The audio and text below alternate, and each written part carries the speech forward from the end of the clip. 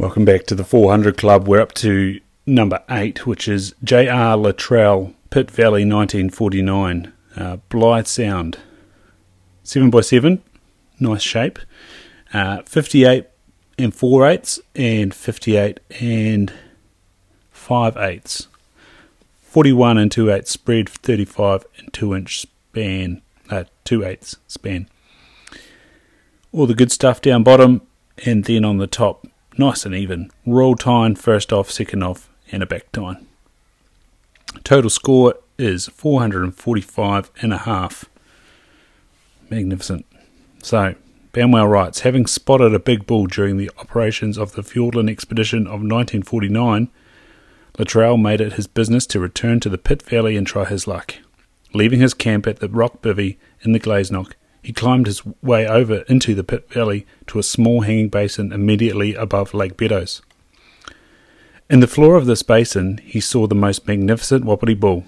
When the animal lifted his head to bugle, his antlers stretched back to his rump patch. That's that 58 inches we were talking about.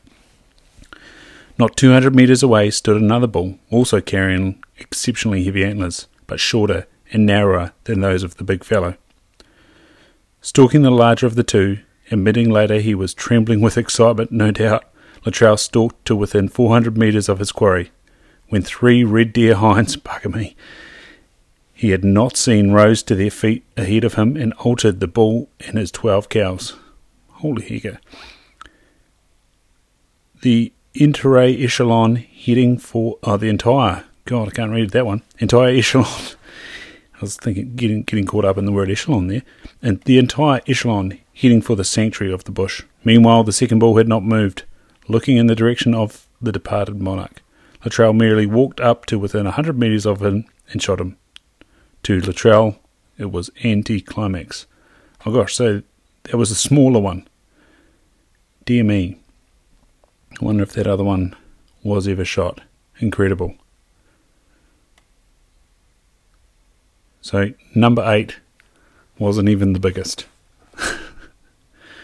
Massive. Hopefully one day we can return to those times. Great work the Fiordland Wapiti Foundation's doing down there. But we need to find a spare 100 inches somewhere.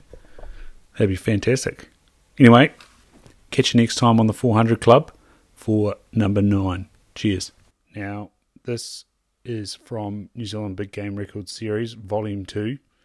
It's called The Wapiti and the Moose.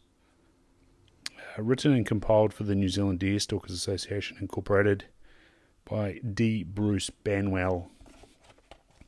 And we're able to do this with permission from the Halcyon Press, a division of Halcyon Publishing Limited. And this was copyrighted in 2001, D.Bruce Banwell. First published 2001.